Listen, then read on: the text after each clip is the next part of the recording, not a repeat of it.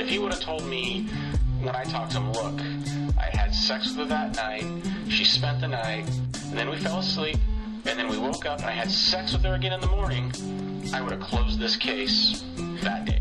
Is that by saying that, by blaming it on the jury pool, you're essentially saying we're not going to stop sexual assault, period. I mean, by taking that tag, they're essentially saying to perpetrators everywhere, you are free to rape because we think it's pretty hard to prove these cases. Was it a criminal sexual assault? No. Is he guilty of being, less than a gentleman? Absolutely. Who in the hell is writing their opinion in a report? But I'm hoping it's not our agency. So a dude just ran away to get me pizza. I'm super drunk, like my limbs are weak sauce. So I'm just gonna leave this on. And when he comes back, it'll be like super context. In case you've ever wondered what a person on drugs that they didn't consent to taking sounds like, that's it. That was one very small part of a voice note I found on my phone the morning after being drugged and raped. It was time-stamped at 11:15 p.m. from the night before. I had completely blacked out for several hours, and that was recorded around when I first started to regain some amount of consciousness. That voice is most definitely not the voice of a person who drank 2 glasses of wine and a sip of a mojito approximately 4 hours before then.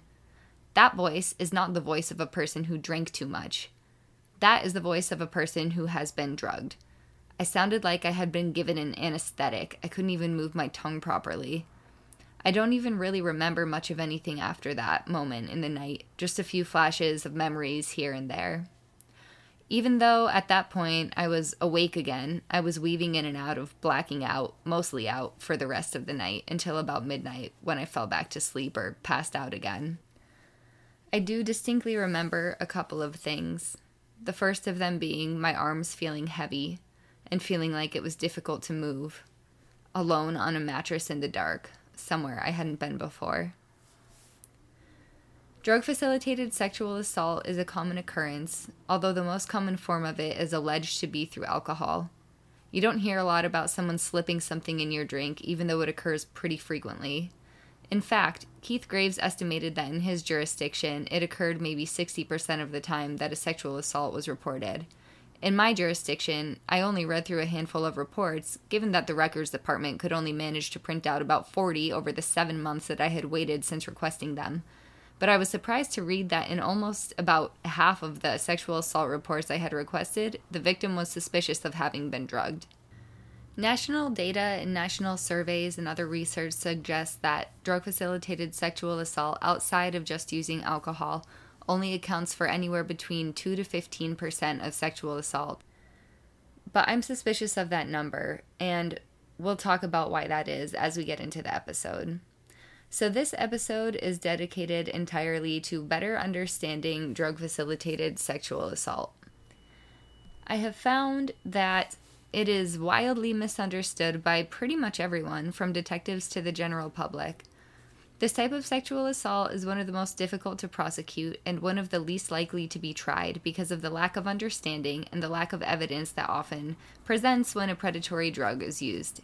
Positive toxicology results are even more rare than a detective actually arresting a rapist. I've heard and seen so much false information about this type of assault that it infuriates me to my core. So I talked to some experts to dispel some myths. A few of these include, number 1, the victim was just confused and drank too much. This myth is false and incredibly damaging. Next, secondly, the victim was in trauma and that's why they couldn't remember. This is also false, and we'll talk about why. Third, if a victim is drugged, a blood or urine test would show it. So false, and we'll get into all the nuances of why that is. And fourth, it would be so obvious to a victim if they were drugged. Once again, not so, and we'll talk about why. We're going to be hearing from Keith Graves, drug recognition expert, and Julie Valentine, who all research or somehow work in the field of sexual assault, including, at least in part, drug-facilitated sexual assault.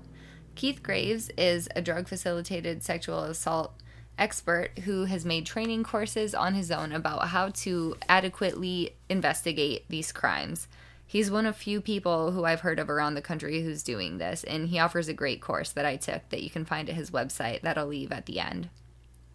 Trinka Parada is also a renowned drug-facilitated assault expert, and she has a lot to say and a lot of knowledge about the type of drugs that are used. And Dr. Julie Valentine is a professor who I spoke to about multiple topics, and one of those was briefly drug-facilitated sexual assault, and she had some pretty good insight to offer. The first part of this topic that I want to tear into is toxicology because it's the most easily explained. So we're going to get back to Keith Graves, but this time I'm going to let him talk a little bit about who he is and why he's an expert in this field. I was a police officer in the San Francisco Bay Area for 29 years. I retired just 2 years ago as a sergeant. I spent most of my career working some type of drug enforcement, whether it was street level or, in a regular narcotics unit doing investigations. Let's see. So I pretty much have done everything in police work. I was on SWAT for 20 years. I did a lot of training. And I had been teaching different subjects around the state of California for a long time, and I wanted to expand. So I started my own business, Graves and Associates, and now we have international training. So last year we did courses in New Zealand and Australia, Ireland, and then all across the United States. So it kind of went bigger than I thought it ever would. Yeah. And how I got interested in drug-facilitated sexual assault was I had a case where a young lady had been raped, and it was drug facilitated. They'd used GHB. And this was back in it would be like the mid 90s when this really first started becoming a problem. And I wanted to learn more about it, and I couldn't find any classes that really told me how to investigate it. So I made my own. I went out and talked to the experts and went out and dug up as much information as I could, and then started implementing that, and found out that what we were training people worked really well, and it's kind of taken off from there.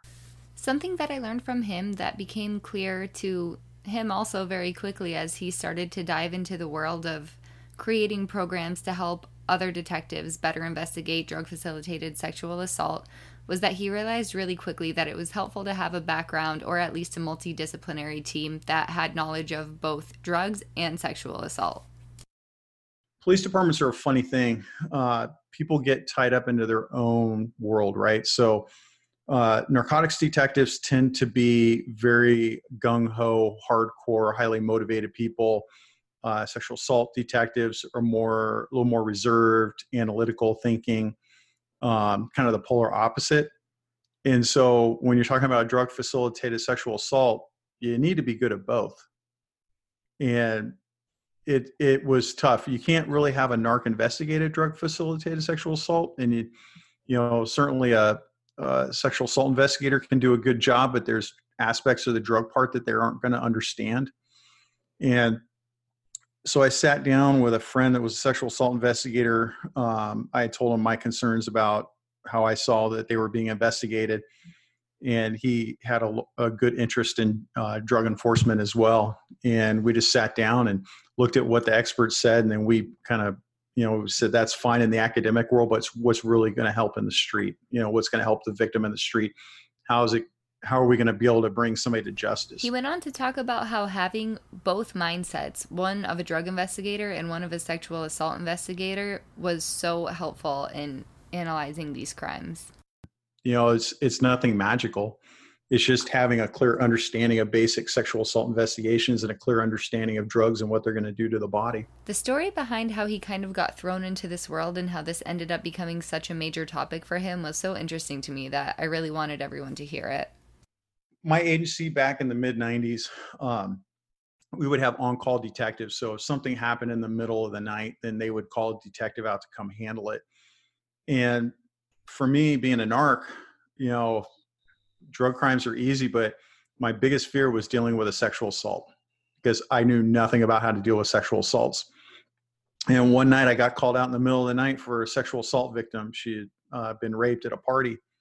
in the middle of the night, and I was freaking out because I know you're a detective, but you're a detective of a specific thing. Mm-hmm. And a drug investigation is completely different from a burglary investigation, which is completely different from a homicide investigation. And that's why you have homicide investigators, burglary investigators, and so robbery investigators, and so on. So when I got called out, I kind of freaked out. But then I found out, the victim's friend said, "Hey, I couldn't find her in the party."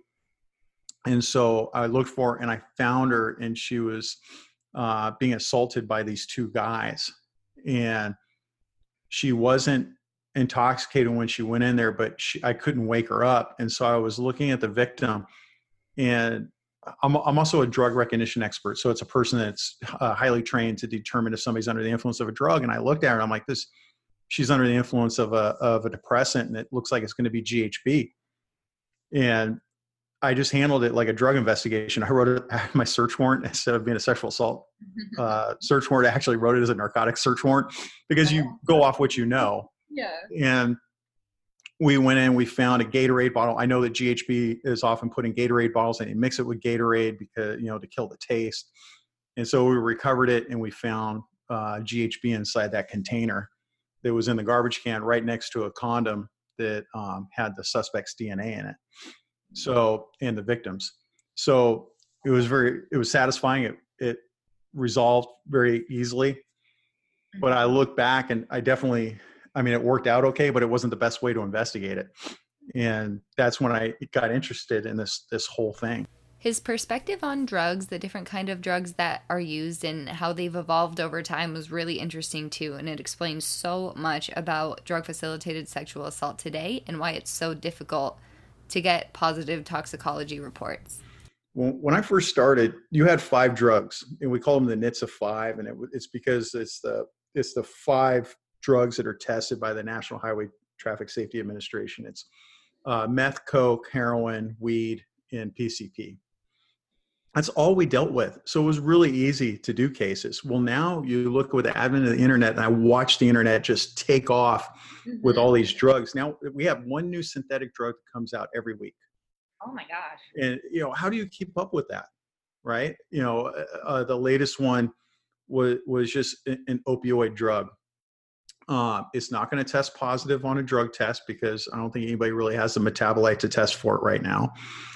So with the advent of all these new drugs that come out, it's easier to cover your tracks.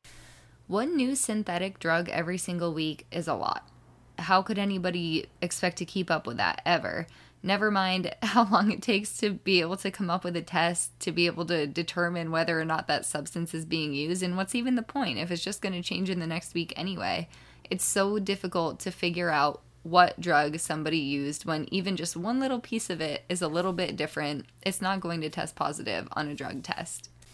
He's also referring here to major drugs just used in general in the United States, but the most common date rape drugs or predatory drugs that you hear about when referring to sexual assault are the major 3, which are Rohypnol, ketamine, and GHB. However, he goes on to explain that there are so many more than that, and it's really a shame that those are the only ones that are talked about. It's so important to me on a personal level to dispel myths about how date rape drugs work in the body, because that was part of what was so confusing about it for me. I had never had any reason to learn about date rape drugs other than the basic fact that they exist and they're something that as a woman, you're taught to grow up and be fearful of them and watch out for them and watch your drink. But no one had ever explained to me that they all work in completely different ways. The only one I had ever really heard of was Rohypnol.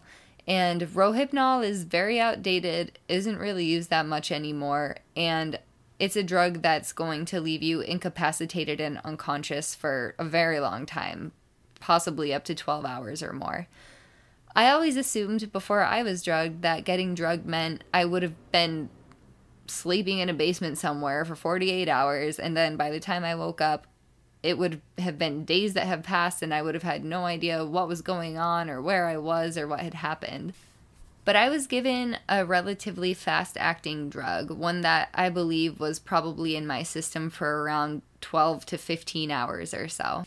And that was in its entirety until I fell asleep and woke up and finally felt better, 15 to 16 hours later.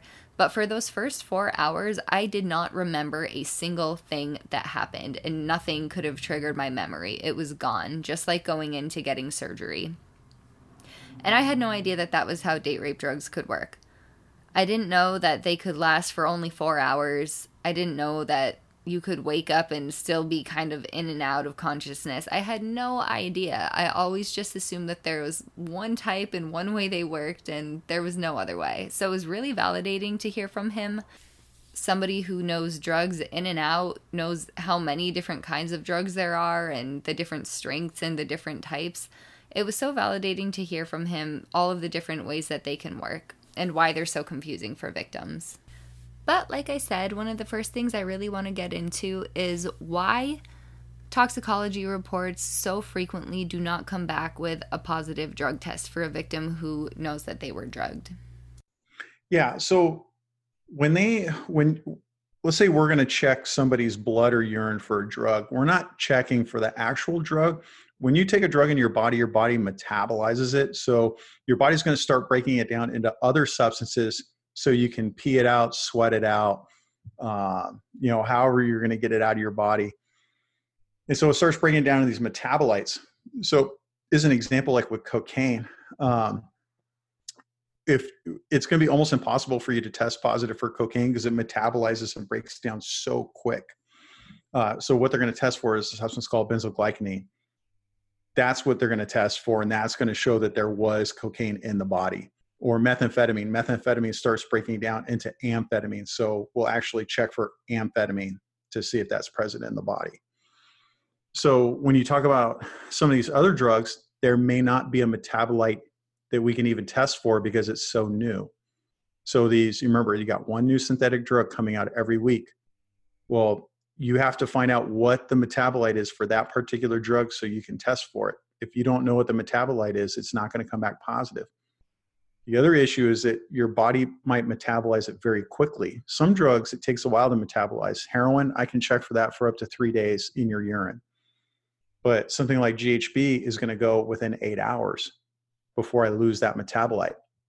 And when you look at the delay of victims reporting, you're not going to get it in time to be able to check for that metabolite. And I get why victims don't come in. I mean, there's a little bit of denial and, protecting yourself of like, oh, that didn't happen, and you try to rationalize it. So on top of having some drugs that are very fast acting and metabolites that might not be able to be found within the body after a very short amount of time anyways, there are also some drugs where you don't even have a metabolite that you can test for yet. That explains so much about toxicology. There are so few drugs that you can actually test for in the amount of time when a victim actually goes to report a crime and get a drug test done. Even if you go the very next morning, even if it's 12 hours later and you go in to get a drug test, it already might be way too late for the majority of substances that are out there.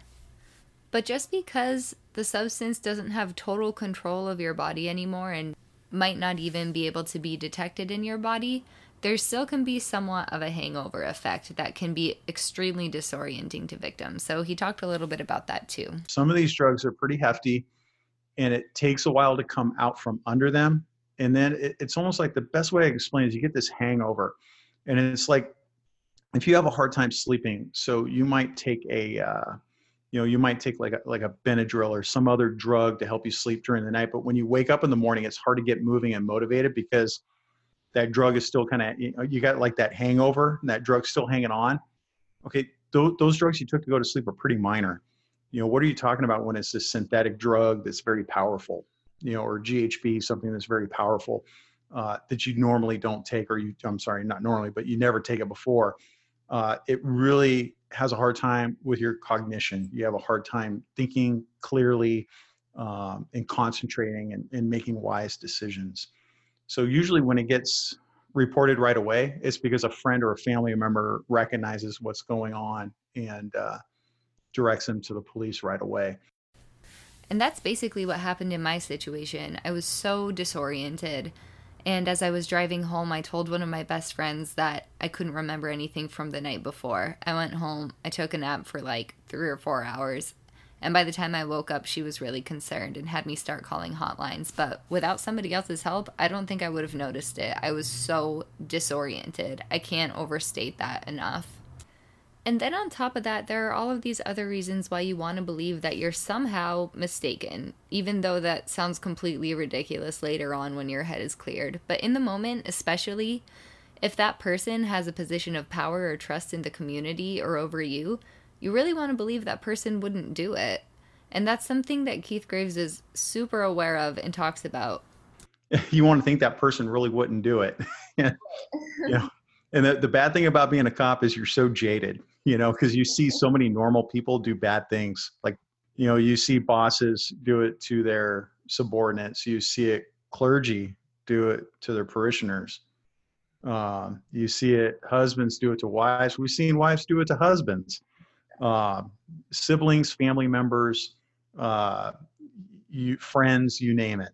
It's bad all the way around. And you try to rationalize it because people are good natured people and they have a hard time believing that something like that would actually happen. Kind of what it reminds me of is when you catch a kid doing drugs, and, you know, as a cop, you catch a kid doing drugs and you call the parents, hey, come, you know, your kid's doing drugs. You need to pick them up. And they're like, my kid doesn't do drugs. And they're trying to rationalize it. And it's like, well, I'm here to tell you your kid's doing drugs. Otherwise I wouldn't have called you, you know, but they're trying to rationalize it because, you know, they can't believe it. Too true. And those people in power know it and they exploit it. But getting back into a little bit more about drug testing, I had a few more questions about exactly what they're looking for and how they find it. And he had so much more to offer and to say about that. What I asked him about specifically was something that he mentioned in his course. He mentioned that sometimes in a drug test, there's a certain limit that you're looking for. But just because your results don't meet up to a certain limit doesn't mean that it wasn't found in the body. And sometimes changing the limit can mean the difference between detecting whether or not a drug was used. So he talked about that a little bit more in detail. So when we do a drug test on somebody, normally we're going to take a blood or a urine. That's going to be the best evidence. When you send it to the lab, they're going to do like an initial test just to see if anything tests positive. And if it does, then they put it into a gas chromatography mass spectrometer or a liquid chromatography mass spectrometer. And then they want to look at actually what the levels are of the drug in the system. So they'll go to look to see what the actual levels are in the blood or the urine. What they're going to do is they're worried about false positives because, like, as an example, if you eat, 3 poppy seed bagels, then you might test positive for opioids. I mean, I don't know if that's the amount, but as an example, to avoid an incident like that, they have a threshold. And is anything above that threshold, that's definitely drugs. But when you're talking about a case like this, you really want to lower that. If it comes back negative, you want to lower that threshold because you could lower it out to 0. So they may raise it up to let's say we only want anything in the test above 200 nanograms per milliliter. Well, you may say we need to bottom this out and see what comes up, period. And that way you can see there's a trace amount. And the reason why you want to do that, let's say the suspect is prescribed Soma. And you're going to check for the metabolite of Soma in the victim's urine, but it comes up clean, but you bring that line down to 0 instead of, let's say, if it was a 200 nanograms per milliliter. But now she tests positive, or he tests positive for Soma. Well, if they're not prescribed Soma, but the suspect is, that's really good evidence. So, that's why you want to look at those thresholds and you want to think about lowering them if you need to. I had never thought about that before, but it's such a unique strategy. Lower everything to 0. If even something shows up, just a little bit, then you'll know that you're on the right track. One other really helpful thing that he talked about that I wish had been done was doing a blood alcohol content test to make sure that you can rule out alcohol, and he talks about why that's important too. You want to look to the levels of alcohol in there because really what you want to do is you want to rule, there's 2 things. You want to rule out alcohol. Is one of the associated factors. I mean, if it is, it would explain a lot too, looking at the actual numbers of how much alcohol is in the body. But the other thing too is that some drugs interact with alcohol and they form a synergistic effect where it increases the potency. So let's go back to Soma again. If I was to take a Soma pill obviously that would make me intoxicated. But if I took a Soma pill with a couple of shots of vodka, that's going to increase. That's going to, instead of taking like one pill, that's like taking 10 pills. I'm kind of making it bigger than it really is, but it's significantly more, and it really does create a higher level of intoxication. And so you want to do it to either rule out alcohol, just see how alcohol played in that whole scheme of things. One thing again, though, that's important to note about this is that unless you're getting your alcohol test done pretty much right there on the spot while you're still intoxicated, it's not going to be helpful. If you go a day later or a couple days later, after you're not feeling the heavy effects of the drug anymore, after you're awake again, after being unconscious, there's a chance that it's not going to be helpful at all. Because doing an alcohol test a couple of days after, it may show some metabolites, but all it's going to show is that you had some amount of alcohol probably at some point within a certain amount of days. It's not going to actually tell you how much you had on what day. It'll just say whether you did or you didn't have it. So that could be useful if you're someone who blacked out or felt especially strange without having consumed any alcohol, but given the nature of drug-facilitated sexual assaults, usually the victim is already voluntarily consuming some amount of alcohol, even if it's not very much. It just makes for a really easy defense, and it makes it really easy for the suspect to confuse the victim afterwards. And given that it's such an easy defense for a defense attorney to say, well, the toxicology test didn't come back positive, so obviously she's lying, I really wanted to find out from an expert who's been working on this for decades how often it really happens that a positive drug test comes back. Getting a positive test will almost never happen. And this is why so many prosecutors won't even touch this crime and why so many detectives won't even take it seriously afterwards. But is that how it should really be dealt with? Now, just because you don't get a test doesn't mean you stop everything. You're still going to continue. If you get a positive test, hey, that's great. That's going to help you out a lot. But if you don't get a positive test, you're still going to move forward. When you go to court, if they bring up, well, but you don't have a positive test. Well, of course I don't, because this was reported, 3 weeks later or, what have you, but it shouldn't reflect negatively upon the case. And on top of that, San Diego police actually came up with a really innovative way to determine whether or not somebody had been drugged and potentially figure out what kind of drug they might have been given.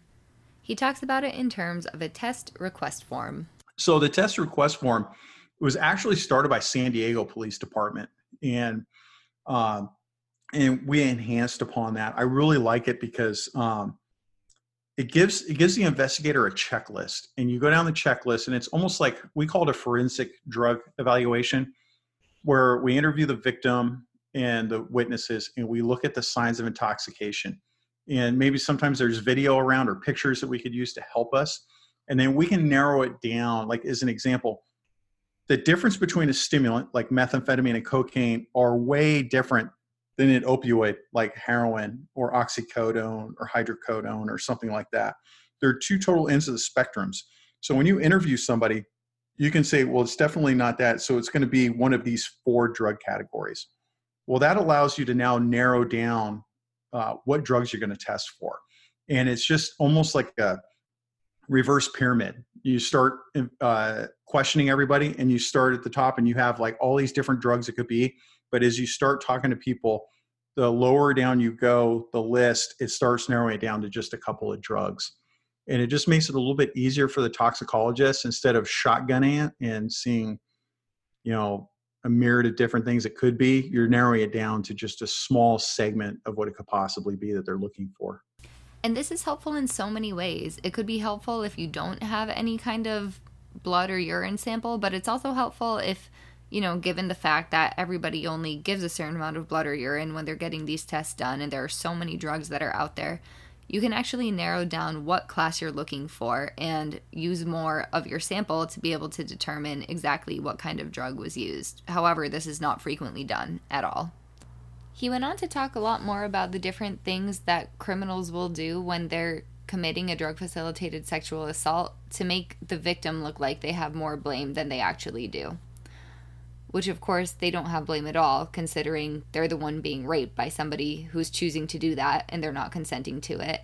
But He mentioned that people will do things like inject them with cocaine after they're knocked out so that when they wake up, they can tell them that they have cocaine in their system and they'll be afraid to go report it to the police. Or they'll inject them with cocaine for their own sick enjoyment so that they'll be a little bit more lively, as he put it, while they're committing the drug-facilitated sexual assault. He also mentioned that none of these things should stop a victim from reporting if that's what they choose to do, because the criminal system won't hold it against them, according to him. And he also mentioned that that's why there are drug recognition experts like himself that can go testify about that in court. One of the last things about drug testing I wanted to ask him about was hair testing. So when all else fails, hair testing can be done. A lot of people get hair testing done when they go to a private school or something like that, so a lot of people are really familiar with it. But as it turns out, hair testing is incredibly unreliable. It's not a very well-studied science, and it often comes back about with as many positive results and as many accurate results as a blood or urine test would, which is to say, next to almost never. So I just asked him to explain why that is. Hair testing, what they're going to do, heroin. So hair testing is good to show length of use. So if you have really long hair and we cut your hair and we test it, we can go back and look at basically a history of use.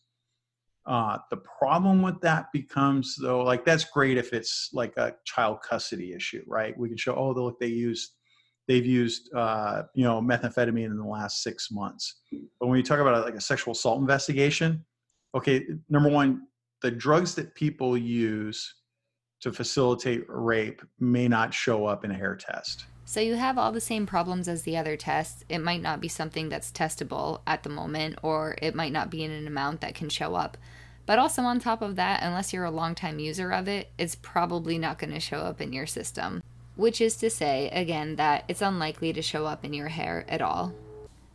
So hair testing, while it's an emerging science, is definitely not anything that can be relied upon at this moment in time. Maybe it could be for long-term drug use, but if you just got drugged and raped one time, it's very unlikely to show up in your hair. And it's also worth noting that even if it is something that either you take as a prescription or somebody was drugging you over a long period of time, which we'll hear an example of that in just a little bit, it doesn't necessarily mean it's going to show up in the hair test result. So the takeaway that I want every single listener to get from this is that no matter what kind of test you do, no matter how soon you do it, no matter what, there's a chance that this drug will never ever show up. And especially considering how disorienting and confusing and honestly sleepy and exhausted being drugged makes you, the likelihood that you're going to go get a drug test right away, first of all, is very small. After that, the likelihood that the drug is going to show up in the first place is incredibly small as well. On top of that, it's not even just that it's the drug that they're searching for that could be the issue, but there might not even be a test available for whatever you were drugged with. So that's another problem. And after all of that, the metabolite that's left inside of your body and the amount that's there might not meet the sort of somewhat arbitrary standard that's used for detecting a drug in the first place. So until more attention is paid to how exactly we should be looking at drug-facilitated sexual assault and doing toxicology like Keith Graves suggests, such as lowering the bar to absolutely zero, either the victim has nothing at all in their body or even a trace amount, there's nothing that we can rely upon with these toxicology tests to prove that it ever happened. The likelihood of getting a positive result, as he said, is next to nothing, and those are many of the reasons why. Some of them are things that we can do something about, some of them are things that science is going to need to catch up with, and some of them are honestly just beyond control. When you have a new substance every week that you have to test for, there's no way to keep up with all of that. So what's important is looking beyond the toxicology and looking at the symptoms of the victim. If the victim tells you that they had 2 drinks, they blacked out, and then there's corroborating evidence that suggests that they were completely incapacitated after a very minimal amount of alcohol, probably you should go ahead and believe them. So hopefully that dispels one of the 4 main myths that I had wanted to talk about in this episode. The myth that if a victim is drugged, a blood or urine or even hair test would show it. Hopefully that makes it more understandable why that is so false and why that's not something that can be relied upon. But it's also not something that can make or break a case. There are so many other things that a victim can present with that some evidence can show that the victim was drugged, that you don't need to rely on that. And so even though detectives like to stop short of forensics, this is a clear example of a situation in which they should absolutely not be stopping short of forensics. And one thing that I appreciated so much about Keith Graves was the fact that he was willing to continue beyond that and to take a stronger stance and to believe the victim and to track down on his own without the victim's persuasion video evidence that proved that whatever happened to the victim that she explained actually did. If you listened to the last episode, you know what I'm talking about, so be sure to go back and check it out if you can't remember. The next thing that I really want to move on to is the idea in one of the myths that if somebody is drugged, they're obviously going to know it. And I completely understand that it sounds ridiculous that somebody wouldn't know that they were drugged, but trust me when I say that until it happens to you, you have no idea how confusing that can be. Luckily, Keith Graves does have an idea of exactly how confusing this can be from his, again, decades of experience working in this field, and so he shared a little bit of that with me that I'd really like to share with you. He had just finished telling me the story of a woman who was basically a self-admitted alcoholic who had gone to somebody's house, had 2 drinks, only 2 drinks, and then woke up and realized that she had been sexually assaulted. And so she was very candid in telling him, you know, I only had 2 drinks. That would normally never affect me the way that it did. Not that 2 drinks would really affect, honestly, most people that much in the first place.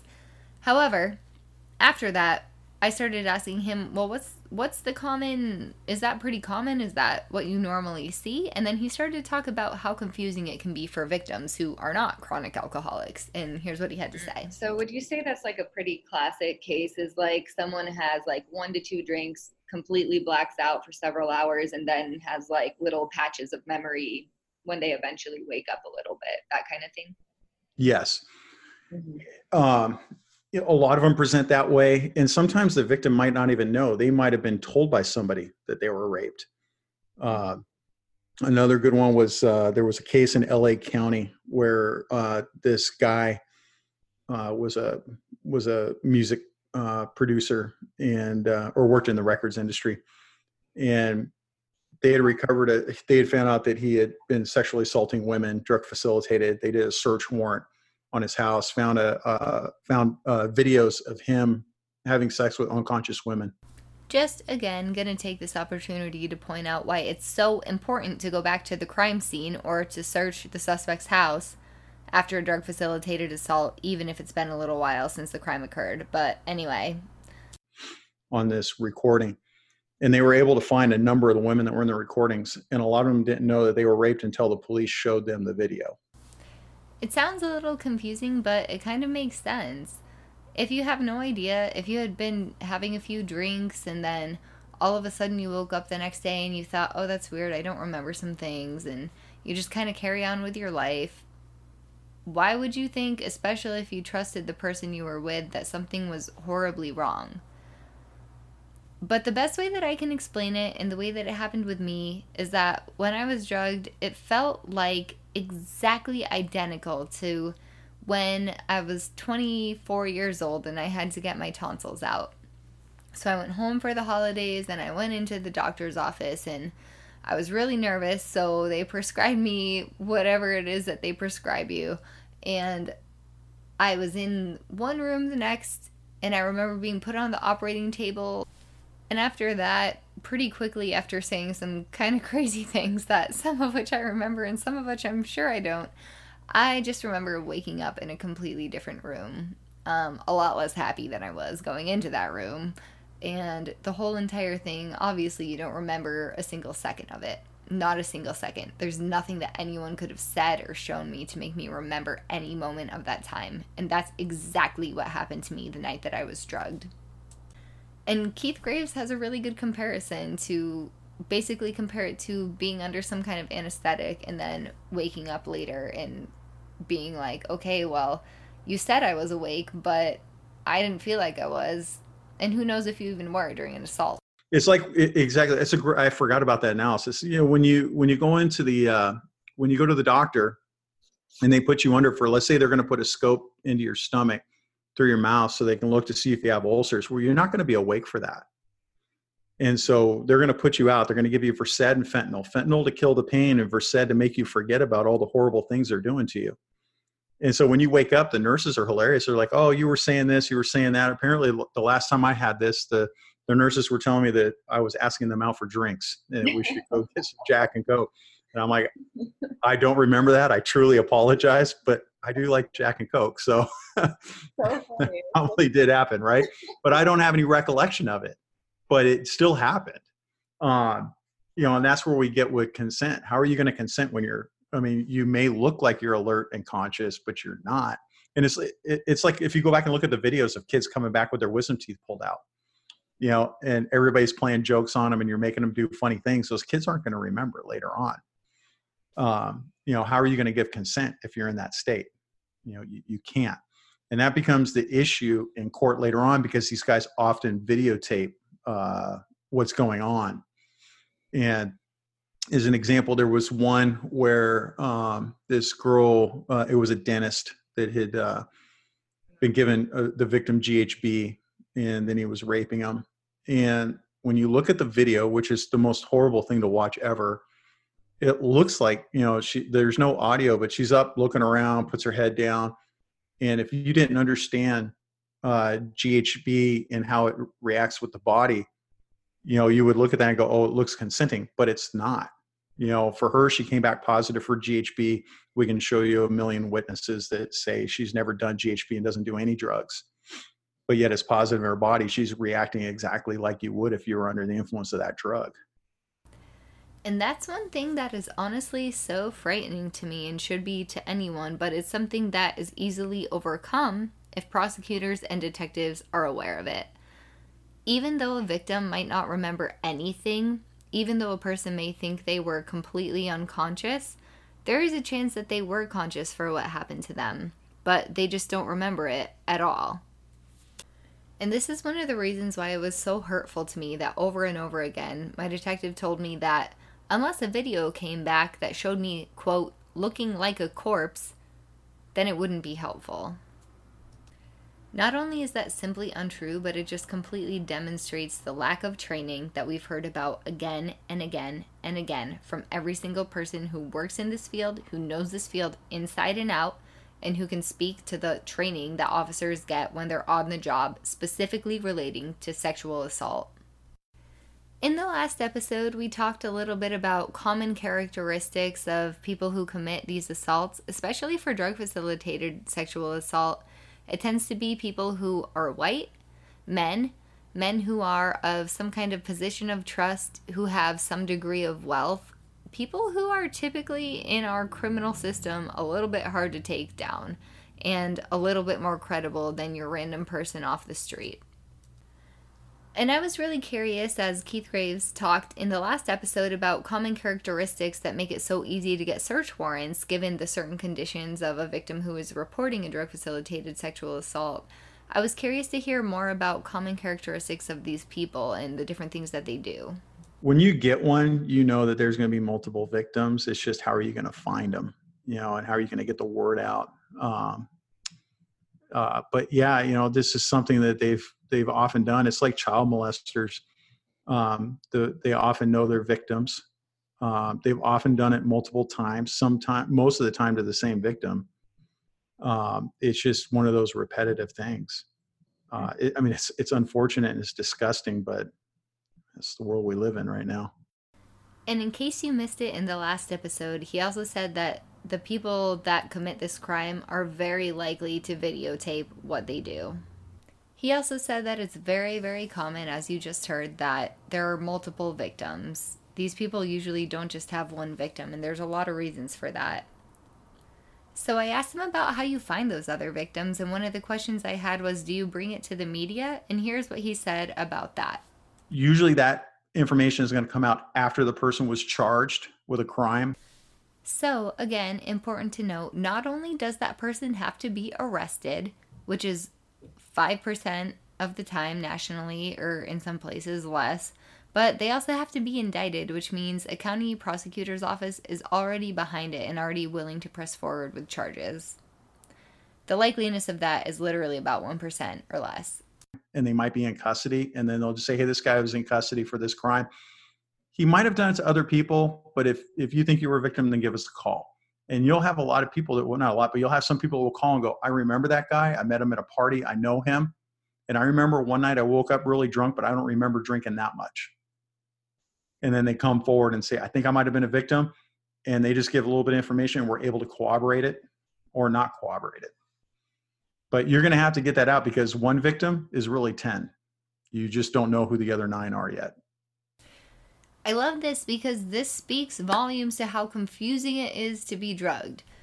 I don't love it in the sense that this is how it happens and that this happens so frequently and people don't even understand that it has happened to them. But I remember very early on when this had happened to me, I had gone home and I had visited my brother across the country and the rest of my family. And I remember talking to my brother and him saying, with things like this, it's so likely that somebody knew something was kind of a little bit off, something didn't seem right, but who would come forward and who would suspect that out of somebody they trusted, unless somebody brought it up forward? And I also remember being in the hospital getting my SANE exam, and I remember specifically telling the advocates, you know, I wouldn't mind coming forward and reporting this, but there's no way I'm going to be the first person to do it. And the reason that I felt comfortable saying that was because I really genuinely did not feel like I was the first person who had ever been in this position, in this situation. So it's incredibly validating to hear, just on a personal level, that that's not the case, but for anybody else who's been in that position, it's also really validating. Being drugged is so much more common than I would have even imagined, and it's so much more confusing than I would have imagined. In the early days when I was talking to friends and people about what had happened, and even now still, once in a while when I bring it up, there will be somebody who tells me exactly of a time when they feel they definitely had been drugged, or were pretty sure they were drugged, and to me it's very obvious, but to them they're still a little bit confused. And I can understand their confusion. It's a very confusing thing to go through, and until you go through it, you have no idea what that level of confusion means. You want to explain it away in any other way. And it's also, when alcohol is involved, even if it's just a minimal amount, you always just wonder, did it interfere with something in my brain differently that night than it did on any other night?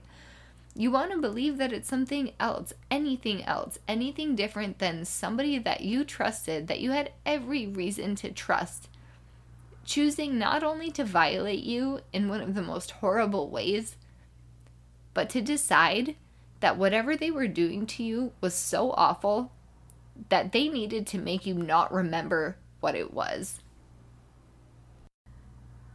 I would like to finish this episode off, as far as research goes, by talking to Julie Valentine. I had asked her a little bit about her research on drug-facilitated sexual assault, and she had some really good insight, but one of the things that she left me with that I really wanted to make sure was known by anybody who listens to this, and hopefully by everyone as time goes on, is that as the neurobiology of trauma in that whole field emerges, which is so important, especially in the criminal field, it's not like it's new, but it's being introduced to the criminal field increasingly as time goes on, I wanted to make sure that people knew the difference between trauma causing a blockage of memory and drugs causing a blockage of memory. And so she did a really good job of explaining the difference between what it means to be drugged and what it means to lose your memory due to trauma. And of course, this is different for every person. It's totally dependent on the time of life that this event happened to you. But as somebody who, like me, was in their late 20s when this happened to them, was familiar with alcohol, had been through other traumatic situations in life, It's not like this is the only negative thing that had ever happened to me in all of the time. I think it's really important to know that as an adult, any person who can relate, who has been through anything, and who this happens to, it's important to understand that losing your memory entirely for 4 entire hours is not the result of a traumatic response. Here's what she had to say. It varies on how much memory loss people might have. You have some that it's just like they'll talk about just being glitches in memory loss, where others will say, I think I lost like an hour. I don't remember. Generally, the ones that are longer memory loss, those are the suspected drug facilitated. But the ones that we look back on from the trauma, they are generally shorter time periods. And this, of course, makes perfect sense. If you're going through a traumatic event, there might be little things that you don't remember. There might be short periods of times that you don't remember.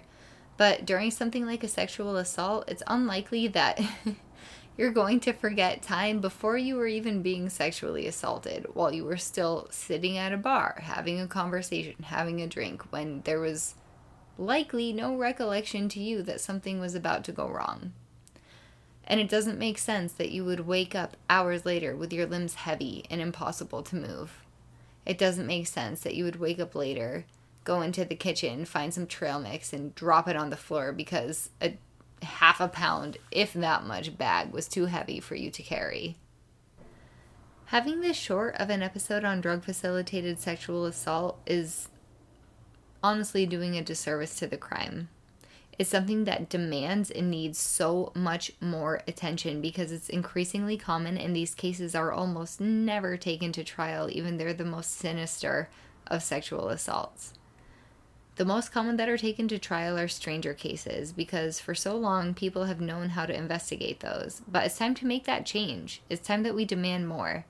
It's time that you go to your local police department and, as Keith Graves said to me, it's time that you demand that your officers and your detectives in sexual assault have the training that is required to be able to accurately investigate a drug-facilitated sexual assault. Because this type of sexual assault is, even though they're all completely cruel, this is uniquely completely cruel because you don't remember what happened to you. And one important thing that I talked to a trauma psychologist, Dwayne Bowers, from episode 2 about was how being drug-facilitated sexual assaulted can be different from other types of sexual assault. And he mentioned that trauma lives in the body whether you remember it or whether you don't. That means that you can have triggers that cause you to cry, cause you to be upset, cause you to go into post-traumatic stress, and you have no idea why it happens. This has happened to me and it's been incredibly distressful. I still don't understand so much about what happened to me. And all I wish is that I could know. It's not going to determine my life one way or another, knowing or not, especially considering that the person that did this to me is savoring the fact that I have no idea what happened to me for whatever messed up reason. But I still find it completely sick that somebody thinks it's important enough to make you not remember what they did to you. Keith Graves talks about how people often operate in concert. There are people who do it in groups. There are sometimes men and women who do it in conjunction. There are examples of that in the media. And people don't have any idea about it until later on because it is so disruptive to what you think of as normal behavior. And that's exactly what drug-facilitated sexual assault is. Especially if you know the person, especially if you have reason to trust the person, it completely disrupts what you would consider to be normal. It changes everything. The amount that I was confused, I cannot overstate, and it was largely because of the circumstances that led up to the moment of me being drugged. Looking at it in hindsight is 2020. Looking at it from the perspective of where I am now, I really have my friends and other people, just as Keith Graves described, to thank for the fact that I figured out what was going on. We're going to be hearing more from Julie Valentine, who is phenomenal and an amazing researcher and practitioner with sexual assault survivors. But before that, just for everything that Keith Graves did, I really want to make sure that he has the recognition that he deserves. If you go to the website that he's about to mention, he has an incredible course in drug-facilitated sexual assault. It costs about $50. To consider the fact that police departments could train their entire sexual assault unit for $50 in an online training course, it's incredible. And honestly, it was such an impactful video and course that I watched, and I'm not even in that field, that it would be amazing, and everything that he said rang true with me as a victim. So if you're someone and a detective who's actually victim-centered, this is a course that you're going to take. I received no money. I received nothing from telling you that this is an incredible course to take, and I strongly recommend it. You can also follow him on Twitter. He's known as Dope Cop, and he is a pretty dope cop, so I think that's pretty fair, although I think he might have insinuated that for different reasons. Anyway, I'm going to finish up this episode by letting him talk a little bit more about how you can find his materials, because this is so important to cracking drug-facilitated sexual assault and being able to get it open, because there are so few people working on this, so few people spending tireless energy on this very under-prosecuted crime and very misunderstood crime. And just as a general layperson, if you're not someone who's been through this, if somebody tells you that they have been drugged, this is something that you need to listen to. When I was talking to friends, I had heard from so many friends, males included, even if they hadn't been raped, that they had been drugged, and they knew it because they had been robbed or what have you. Being drugged is so much more common in this world than we would like to admit or like to think about. And I'm sure it goes so underreported because it is so incredibly disorienting, confusing, and impossible to prove. So thank you so much for indulging me in this segment on drug-facilitated sexual assault that honestly everyone needs to be more aware of. And we're going to hear in future episodes from Keith Graves about how prosecution can better handle dealing with cases with drug-facilitated sexual assault. Although he talked in the last episode about how to investigate them, which I'd encourage you to go back and listen to. He's a very aggressive investigator, and he does an excellent job on behalf of victims and the community who suspects would continue to torment without his investigations. In the next couple of episodes, you're going to be hearing from him about how he suggests overcoming the obstacles that come up as a result of drug-facilitated sexual assault, negative toxicology reports, and pretty much everything we covered today. So here he is one last time. I just really want you to hear what he has to say. If you want more information on how to investigate drug-facilitated sexual assault, I have an online course for it. I'm sure you'll put it in the show notes. You can just go to onlinetraining.gravesassociates.com. If you want to follow me on social media, and I also have a newsletter. If you want to, I put out information pretty much on the daily about current drug trends, and some of it includes drug-facilitated sexual assault. If you're interested in this, you should probably look at that because the drug trends change so much. It's the easiest way to keep up with all the current drug trends. And just as a little FYI, I gave this information to the jurisdiction that I reported to, and they blew me off. They asked me what his credentials were. They had the audacity to doubt him. And I think that that's really important to know. If you tell your police department about this and they still don't seek the training that they clearly need, this is something that needs to be brought up, and we need to band together and demand more as people. Thank you so much for, again, continuing to listening to this. In the next episode, we're going to be talking a little bit more about what happens between that weird area of closing out a case and going to prosecution, and we're going to be talking about a very specific type of case closure called exceptional clearance. This is brought about by some efforts from ProPublica and other organizations and investigators that band together, and I spoke with one of them who was able to very succinctly and amazingly well put together all of the issues that go with exceptional clearance. So I hope you'll continue to listen as we get into prosecution and move past officers and first response and detective work and really dive into what it is that prosecutors are looking for to bring this crime forward and why fewer than 1% in the United States bring them forward. Thank you again to everybody who has been continuing to reach out to me. As a result of this project, I've been continuing to receive forms from survivingjustice.org, and if you leave your email, just know that everything is confidential between us, and I will continue to respond to you and work with you in whatever capacity you feel comfortable. Thank you so much for trusting me with your incredibly important stories so far. If you have something to share, go to survivingjustice.org into the contact form, or you can email me directly at survivingjusticepodcast@gmail.com.